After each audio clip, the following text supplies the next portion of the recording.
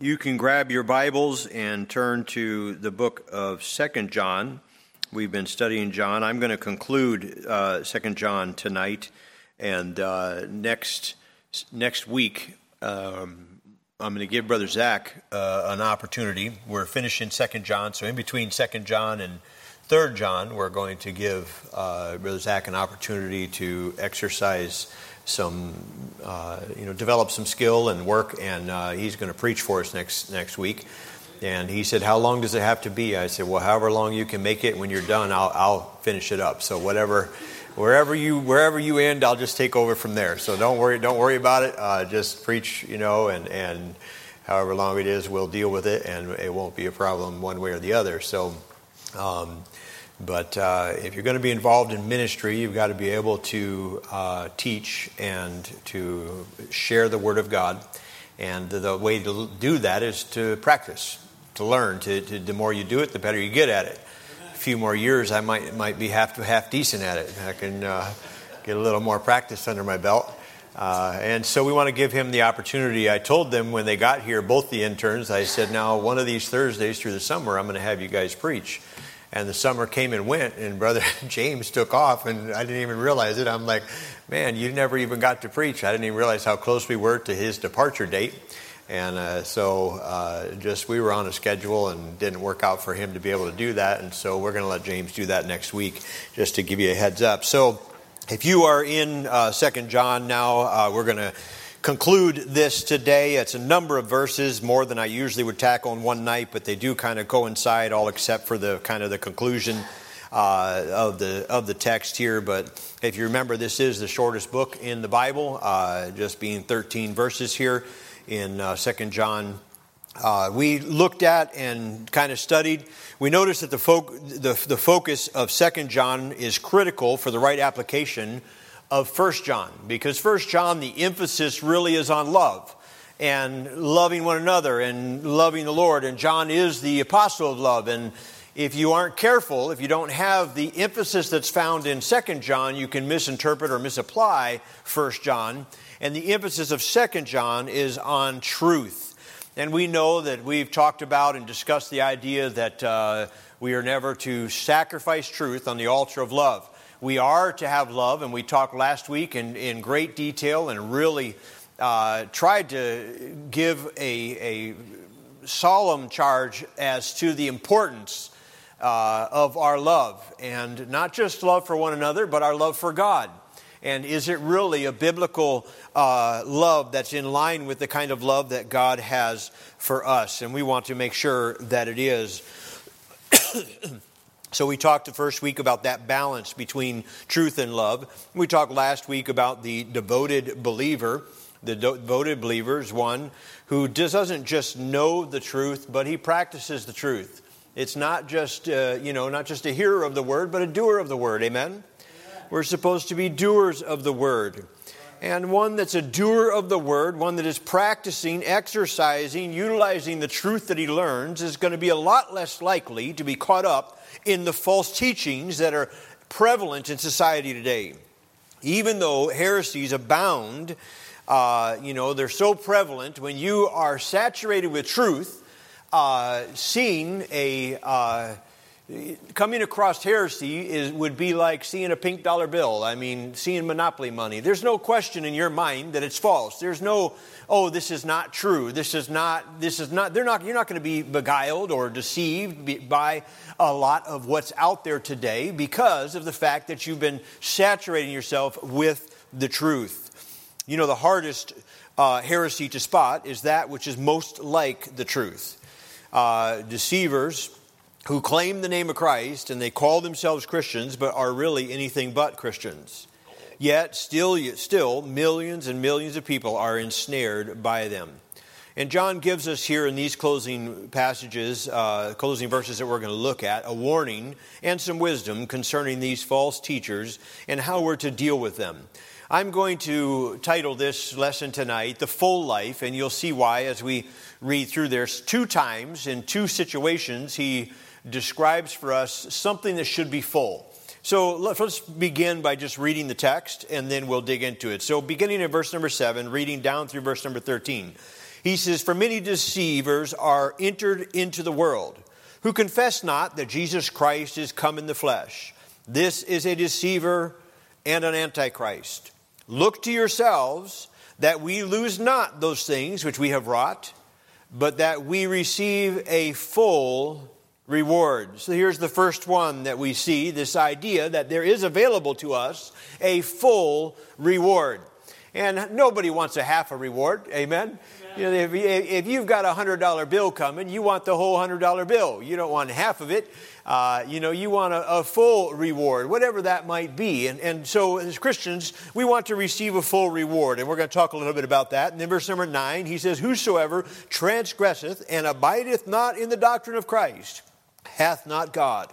He that abideth in the doctrine of Christ, he hath both the Father and the Son. If there come any unto you, and bring not this doctrine, receive him not into your house, neither bid him Godspeed. For he that biddeth him Godspeed is a partaker of his evil deeds. Again, we see here the exercise of truth over love. We know how important love is, but we don't throw truth out. He says here, don't even bid them Godspeed. Don't have them into your home. There is some lines that shouldn't be crossed when you're talking about crossing over truth. And so he says here in verse number 12, having many things to write unto you, I would not write the paper and ink, but I trust to come unto you and speak face to face, that your joy may be full. So there is available unto us a fullness of joy that should be the part of any believer's life that is exercising and practicing truth. And he talks to us about these things tonight. The children of the elect, sisters, greet thee. Amen. So these are the verses we're going to get into tonight. First of all, we want to look at the deceivers. Verse number 7, he says, for many deceivers are entered into the world who confess not that Jesus Christ is come in the flesh. This is a deceiver and an antichrist. I certainly could spend quite a long time and discuss and look at the Antichrist. There's been many people over the years who have been said to be the Antichrist. You've seen that. It's, some new politician comes on the scene and everybody's like, oh, this is the Antichrist. And then he passes off the scene, somebody else comes. And over the years, there's been different people who have felt or believed that they knew who the Antichrist was. We're not going to run down that too far this evening, but I want you to see, first of all, the presence of the deceivers. For many deceivers are entered into the world. The fact of the matter is that they are present and they are popular. They are growing in abundance in our society, in our world today. There are many deceivers. They're out there. And they with the advent of the internet and social media and so on, these deceivers have a ready-made platform. They don't even have to have very many followers, but they've got a platform. They can get up and spout whatever it is that they feel they want to share with society as a whole. And that false doctrine, that heresy is out there, and people come across it. Now, praise the Lord, there's a lot of truth out there too. And that truth is there for people to come across. Bo was saved because he was searching for the truth, and he got online and he came across, praise God, he came across truth instead of error. And he heard a gospel message on the shed blood of Jesus Christ and realized he needed to put his faith and trust in Christ and him alone, without any question, without any hesitation or reservation. Bo put his faith and trust in Christ. So there's good things out there too, but there's a lot of false and heretical things that you can get a hold of. Amen? We've got to be wise and use some discernment when we're searching on the internet for what we might want to listen to or watch. There were many in John's day, and there are many more today. 2 Peter 2, verse number 1 says, but there were false prophets also among the people. So he said, all the way back then, 2 Peter 2:1, he says, there were false prophets also among the people, even as there shall be false teachers among you, who privily shall bring in damnable heresies, even denying the Lord that brought them, and bring upon themselves swift destruction. He's saying, hey, they were present back then. They're going to be present with you today, and they're going to be present in the future. It's just something that as God's people we've got to be prepared to deal with, because there's lots of heresy out there, lots of false teachers, lots of false doctrines. And we are told to beware of false prophets in Matthew chapter 7. We're familiar with those verses. There's false prophets are part of every group, from the pulpit to the pew. There's false prophets. A false prophet is not just somebody that stands up here and in the pulpit. There can be, for a while, we had somebody attending the church, and I was very concerned about some of his beliefs and how prevalent. And I talked to one of the men of the church who had an opportunity to discuss at length with him some of these beliefs that are contrary to what we as a church believe. And I said, you know what? I don't care that he has shared these beliefs with you. Hopefully, through the teaching of the Word of God, he can come around to see things from a biblical standpoint, but he doesn't have a platform at Hunt Valley Baptist Church. He's not going to get in front of people, and he's not going to be teaching these things that are contrary to what we believe as a church. And I talked to this gentleman in the church about it, and I said, I want you to just help me because I don't want to find this particular individual. I want to minister to him. I want to help him. If he wants to come and learn the truth, then we want to share the truth with him. Amen. But if his objective is to come into Hunt Valley Baptist Church and get Brother Mendoza over here and try and convince him of this false doctrine and try and grab Zach next week and he's over here talking to Zach and trying to convince Zach of this false doctrine, then we're going to put a stop to it. Because that's not what the church is for. If he wants a platform, he can go get on YouTube. He's not going to have it at Hunt Valley Baptist Church. And we want to guard against that kind of stuff. We've got to be cautious and be wary of that. There are in every group false teachers, people that believe and want to project things that are not in line with the Scriptures. We've got to watch for it. There are imposters who claim the name of Christ. We see here the definition, or he tells us what they are, and that is that they claim to know Christ, but they do not live for Christ, and they do not believe what Christ taught. They don't practice or believe what Christ taught. Anybody can be a deceiver. It's anyone who teaches any other way of salvation outside of Jesus Christ. That's what he describes here. Somebody, he says it in several different ways in these verses that we've just read. If they're going to come to you and claim any truth outside of Jesus Christ and the doctrine of Christ, that is what is foundational. They were to be recognized as a false teacher. This is why it's very important that you and I know what we believe. Because there are false teachers everywhere. You come to Hunt Valley Baptist Church and you come in and you think, boy, just going to pick, let's say, Brother Brad, and you're like, oh, he's been part of this church for a long time. And you feel safe in this environment, and Brother Brad starts telling you something that's false. Well, you think, well, he's a member of Hunt Valley Baptist Church. He knows his Bible. I mean, I'm sure what he's saying is true. Well, you need to know what the Bible says. Now, I don't think Brother Brad would tell you something that's false. But what I'm saying is you all need to know. We're to search the Scriptures. We're to know what the Bible says. We talked about it on Sunday. We've got to have some things that are established. We've got to have some things that we know what we believe with regards to the doctrine of Jesus Christ and where we stand on these things. And it's not up for debate or question or evaluation. This is what God said, and this is what we're going to do. Let's have those things settled. So we see the presence of deceivers they're everywhere. Then we see the proclamation of the deceivers. Literally, here in the text, they deny the deity of Christ and the humanity of Christ. There's a lot that we could do with talking about the doctrine of Christ, but dealing with this, the idea of the deity of Christ and the humanity of Christ, I want you to know that Christ is central and critical to Christianity. Without Jesus Christ, you do not have Christianity. You could take Buddha out of Buddhism and you still have a system of beliefs. But if you take Christ out of Christianity, you don't have anything. Christ is central. He is the focal point. He is critical. And so we must be careful and cautious about anybody that would diminish or minimize who Christ is. The Jehovah's Witness, by and large, they do not believe that Jesus Christ was the Son of God. They do not like the book of John. If you ever are discussing or talking about Jesus Christ with them, take them to the book of John. They do not like that. They would much rather take you to the book of Mark. You see, the book of Mark describes Jesus Christ or presents Christ as a servant.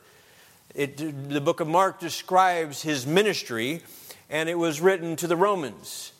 But the book of John as a whole describes Christ's deity, who he was. And it was written to the world. And so they don't like that. They don't like the idea that Christ was presented as deity, that he was God in the flesh. Let me just give you reiterate these things and maybe settle some things in your heart and mind and help you if we're talking about establishing this truth and making sure that it's something that you don't have any question about. And we could spend the entirety of the hour just on the deity of Christ, just looking at passages of Scripture that deal with that, but we're not going to. We're going to try and move quickly through this. I want you to know that Christ was called deity all through the New Testament. Many times. He was recognized as God. He was called God 7 times. Jesus Christ was called God 7 times. He was called the Son of God in John 10:36 and many other locations. We have the list of the I ams. I am, I am, I am. This is his recognition of his deity. He was called Lord many times, Lord. So just in the names that he is given throughout the New Testament, there is an acknowledgement or recognition of his deity. He is called the Holy One in Acts 3:14. These deceivers deny that Christ is the sinless Son of God who lived a perfect and righteous life and thereby secures for us the ability to be forgiven. And so they want to deny that that's who Christ was. But he was God in the flesh. The Jews recognized Christ and his claims. They saw that to be true. In John 5:18, he says, therefore the Jews sought the more to kill him because he not only had broken the Sabbath, but said also that God was his Father, making himself equal with God. So the Jews saw his claim that he was Jesus Christ, that he was God in the flesh, and they said, hey, that's blasphemy. They recognized and acknowledged his claim to be God, and they didn't like it. In John 5:23, he says that all men should honor the Son, even as they honor the Father. He that honoreth not the Son honoreth not the Father which has sent him. Putting him on the same level with the Father. You honor the Son, you're honoring the Father, recognizing again his deity. He is the same honor as the Father. To see Christ was to see the Father, John 12:44. And I know I'm going quick, but John 12:44 and 45, he says, Jesus cried and said, he that believeth on me believeth not on me, but he on him that sent me. And he that seeth me seeth him that sent me. He says, hey, if you've seen Jesus, you've seen the Father, because we are one. We are both God, and that acknowledgement of his deity and who he was. Paul said that it was without controversy in 1 Timothy 3:16. He says, and without controversy, great is the mystery of the godliness. God was manifest in the flesh. God was manifest in the flesh. He was talking about Jesus Christ, and he says, God was manifest in the flesh. What I want you to understand is there are many people that it is their goal and their objective to minimize or take away from the deity of Jesus Christ. If you do that, you destroy Christianity. You remove the power that Christianity has and the impact that it can have in this world. They also want to try and maybe take away his humanity. Because if he was God, but he wasn't human, then he wasn't tempted in all points as we are. Then he didn't come and endure like we did. He did not become a human for us and, in acknowledgement of all of his own claims in the New Testament. So they would take away Christ's humanity and say that he was God. Yes, he was God, but he wasn't human. Like he was somehow this super being. And I want you to know that according to the Scriptures, he was human. He was made flesh and dwelt among us. He was human. We see this in several ways. I'm going to give you these. He was born of a woman. He was subject to the laws of nature. He grew like we did. The Bible says he grew in wisdom and in stature and in favor with God and man. He grew like a normal boy would grow. Jesus didn't have any big special halo around his head. He wasn't didn't have this glow about him This, you would look and see Jesus coming through the door. It wasn't, you wouldn't even know him to be Jesus if you were in that area. The Bible tells us that he was a average Jew. That's how they looked at him, just as an average Jew. He had an average Jewish appearance. Do you remember the woman of Samaria? She said unto him, how is it that thou, being a Jew, asked a drink of me? So she recognized or understood him to be Jewish by his appearance. You being a Jew, why would you speak to me? That doesn't make any sense to her. She just saw that he was a Jew, but she didn't say, thou being God, why would thou speak to me? She just recognized him as a Jew. He did not stand out in any particular special ways. Isaiah 53 verse 2 says that there is no beauty that we should desire him. He says that Jesus Christ did not have any special beauty that, you remember Judas in the garden when he was going to betray Christ? How did he point Christ out to the soldiers that were going to take Christ? With a kiss. You see, there was nothing in that group of men that those soldiers coming up would have said, oh, that's Jesus. No, he says, the one that I kiss is the one that's Jesus. You see, there was nothing especially outstanding about him as a particular individual. He was human. He was like you and I. He wasn't super strong, super big, super tall, super good looking. You know, the artists like to render him as being this extremely attractive man. It really bothers me that they make him effeminate. They try and give him blonde hair and blue eyes and make him all sweet looking and all that. I think he was a man's man. I think he was worked hard with his hands and did the labor that he needed to do. Worked with his as a carpenter with his father and earthly father. And I think he was, he looked like and acted like a man. But a lot of times they draw these pictures of him. By the way, this is not. Jesus didn't have long hair like many of the depictions of him. Of course, none of us were there, so. The artist renderings, you say, well, their guess is as good as yours, except that I have Scripture. The Bible says that doth not nature itself teach you that it is, an abomination or a shame for man to have long hair. I don't see that Christ would, on one hand, say that it's a shame for a man to have long hair, and on the other hand, Christ would have it. So I think you have some Bible there that, says that Christ wouldn't have had long hair. That's a side note. Also, some people say or believe that he had long hair because they say, well, he was a Nazarite. So he must have had long hair because he was a Nazarite. Well, no, he wasn't a Nazarite. He was a Nazarene. There's a difference. He came from Nazareth, so he was a Nazarene, but he was not a Nazarite as somebody that took the Nazarite vow that was not supposed to cut their hair. So just a highlight or secondary. But some things with regards to Christ's humanity, I want you to know the Bible tells us, and I'm going to fly through this. If you want to see my notes, you're welcome to them. But he was weary in John 4, chapter 6. He was hungry in Matthew 21, 18. He was thirsty in John 19, 28. He felt pain in Luke 22, 44. He was tempted in Hebrews 4, 15. He felt compassion in Matthew 9, 36. He felt anger in Mark 3, verse number 5. He felt love in Mark 10, 21. And he felt grief in John 11, 33 to 38. Now, I know I flew through this. What I basically want you to see is that he was human.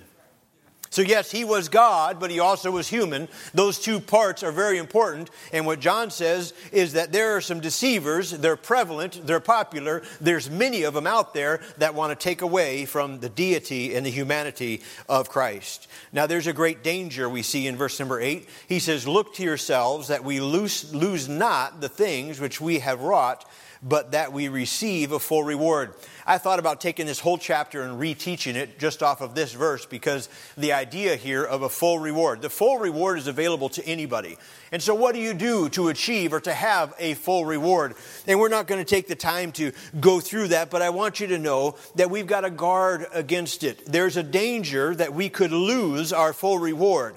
If we adopt or fall into or practice false doctrine, we've got to avoid that. We cannot lose that reward. In Psalm 62:12, he says, also unto thee, O Lord, belongeth mercy, for thou renderest to every man according to his work. We know that God is going to reward every one of us according to our work. And boy, I'll tell you what, it's going to be exciting when we get there and we have or we receive a full reward. My children still enjoy getting, doesn't matter how old they are, they enjoy getting a reward. Now, it gets a little more expensive now that they're older. The reward has to be a little more than an ice cream cone from McDonald's, amen? Now, maybe a gelati from Rita's, that would do it, but those are like $8, so no more 99-cent kitty cone. But they like the reward. I still enjoy getting a reward. Even just talked to my dad today. He called me up. We talked for a couple of minutes, and, just to hear Dad say, hey, I'm proud of you, son. I'm proud of you. Thank you for serving God and just trying to do what's right. And listen, it means a lot to me. I appreciate that. I value that I look at it as like a reward. And I can't imagine what it's going to feel like when we get to heaven and we have from our Heavenly Father a full reward. We want to try and make sure that we achieve and do what we're supposed to do that we might receive that full reward. We've got to live in light of the judgment day. We know that we all must appear before God at the judgment seat of Christ, and everyone may receive the things done in his body according to that he hath done, whether it be good or bad. Listen, the judgment seat's coming. The judgment seat's coming. I told you guys recently, and this is just something that's in my heart and mind, and it breaks my heart because the guy that I told you about that was found out that had an adulterous relationship, and he's not in the ministry anymore, and he was such a gifted man, and I mean, I really felt like I couldn't hold a shadow to him in regards to his abilities, and yet I look at it and I think, okay, that sin was brought to light. It's been exposed to the world. And I can imagine the shame and how upset he is at himself and the loss of his ministry and all of that.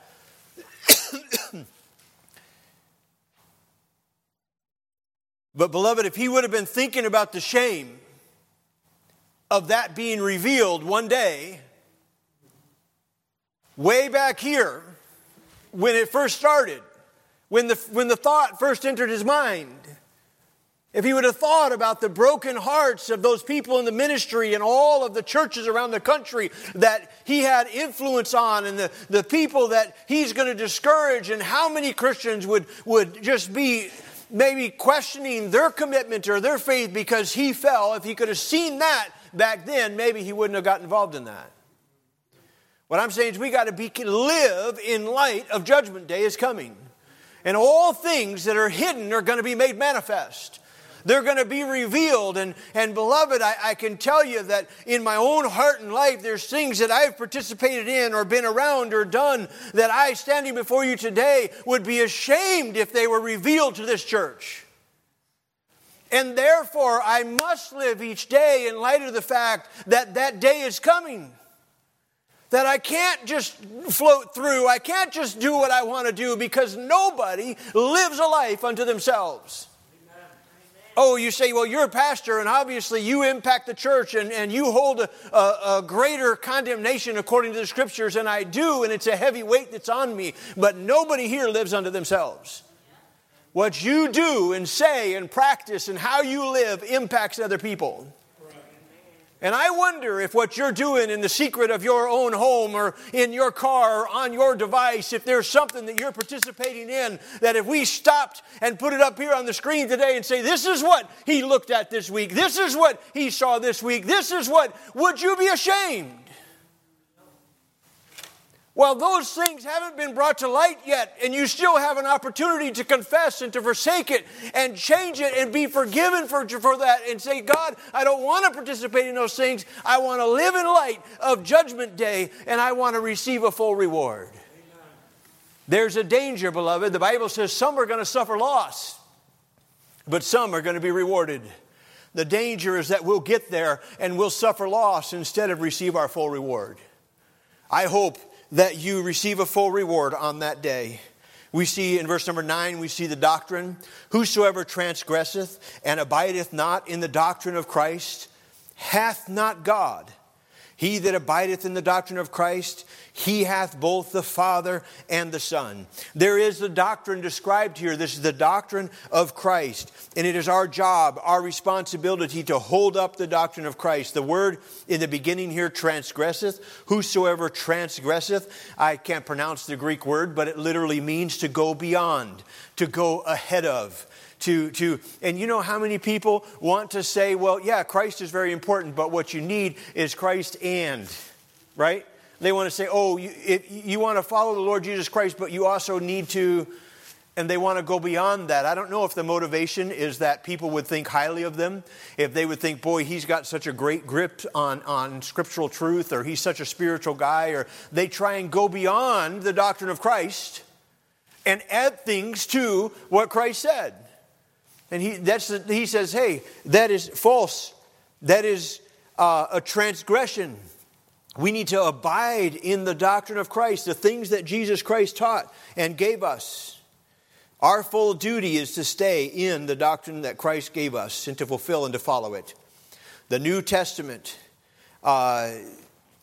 is a testament to your salvation. He says here that he that abideth in the doctrine of Christ hath the Father. In the doctrine of Christ, he hath both the Father and the Son. But if you don't have the God. You don't have what he says, hath not God. So the example there, the idea that if you really are abiding in Christ, you're going to hold to that truth. If you find somebody that's preaching, and not that we can't hear and get off sometimes on some things, but if they're continually in pursuit of false doctrine, then it's very questionable whether they truly have God or not. We're to remain in the doctrine of Christ.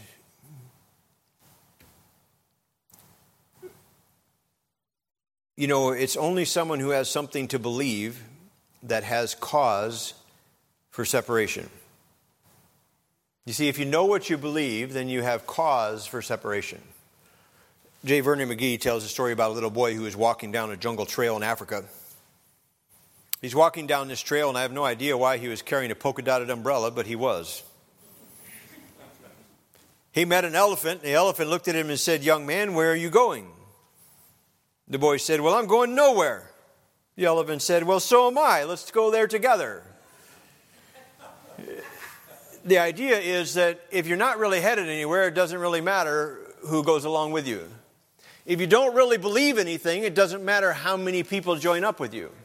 And you see some of these great big movements of people that gather together, and they're all getting together. They're all standing on the platform, and everybody's singing Kumbaya, and they're all getting in circles. Listen, when you don't really believe anything, it doesn't matter who you're holding hands with. But when you have some things that you believe, there is some cause to separate. And as Baptists, you know, we get thrown under the bus a lot because of that. Because we say that there's some things that we're not really willing to bend on. There's some truths that are given to us in the Word of God that we believe are of utmost importance. And there's some that are secondary matters, and we don't need to hold those up, and we don't need to try and build foundational doctrines on those. And some people get too far down some of those trails, and they're willing to separate from their own dog. You don't need to do that. We got to remember there's love, and love is a priority, and we need to love each other, but there is some truth that we got to hold to. We need to know what that truth is, and we need to abide by it. And he tells us here it is the doctrine of Christ. Now, there's a lot we could give you about the doctrine of Christ, but we talked about it already: his humanity, his deity, his virgin birth, the death, burial, and resurrection of Christ. These are things of the doctrine of Christ that are critical, that are important, that we cannot bend on. In John 7:16 and 17, Jesus answered them and said, "My doctrine is not mine, but his that sent me. If any man will do his will, he shall know of the doctrine, whether it be of God or whether I speak of myself." He says, hey, it's not my doctrine. The doctrine of Christ is not my doctrine. It's of the Father. Amen. And that's the doctrine that we need to follow. Then we see in verse number 10, we see the decline. And lest it be confusing, it just hit me. That could be like, you would look at that as declining down. It's declining as in the rejection.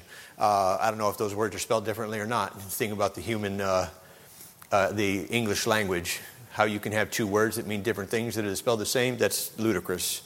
But anyways, we have the decline, okay? That is to reject something, to decline. And you'll see it here in verse number 10. He says, if there come any unto you, and bring not this doctrine, receive him not into your house. Neither bid him Godspeed. For he that biddeth him Godspeed is a partaker of his evil deeds. So there is a declining, a rejecting of fellowship with those who don't believe sound doctrine, who don't believe in the, really specifically in the context here is the doctrine of Christ, the things concerning Jesus Christ. And you know, because of our teaching through 1 John already, the Gnostics and what they believed and what they were practicing ultimately was a denial of Jesus Christ and who Christ was and all of that. We've talked about it. I don't want to go down into that, the Gnostics' belief again, but that's foundational to why he keeps addressing this with these believers. So we've got to be careful. He says, hey, don't even fellowship with them. Somebody that is teaching false doctrine should not be entertained by you. They shouldn't be welcomed into your home. We're not to wish them Godspeed. I think of it like this, almost like you think about 2020 and the, isolation and the quarantine, right? Everybody's got a quarantine. You caught something, you got a quarantine for 14 days or 21 days or however long they said at that time. And the idea was you have a contagion. You have something that could be caught by somebody else.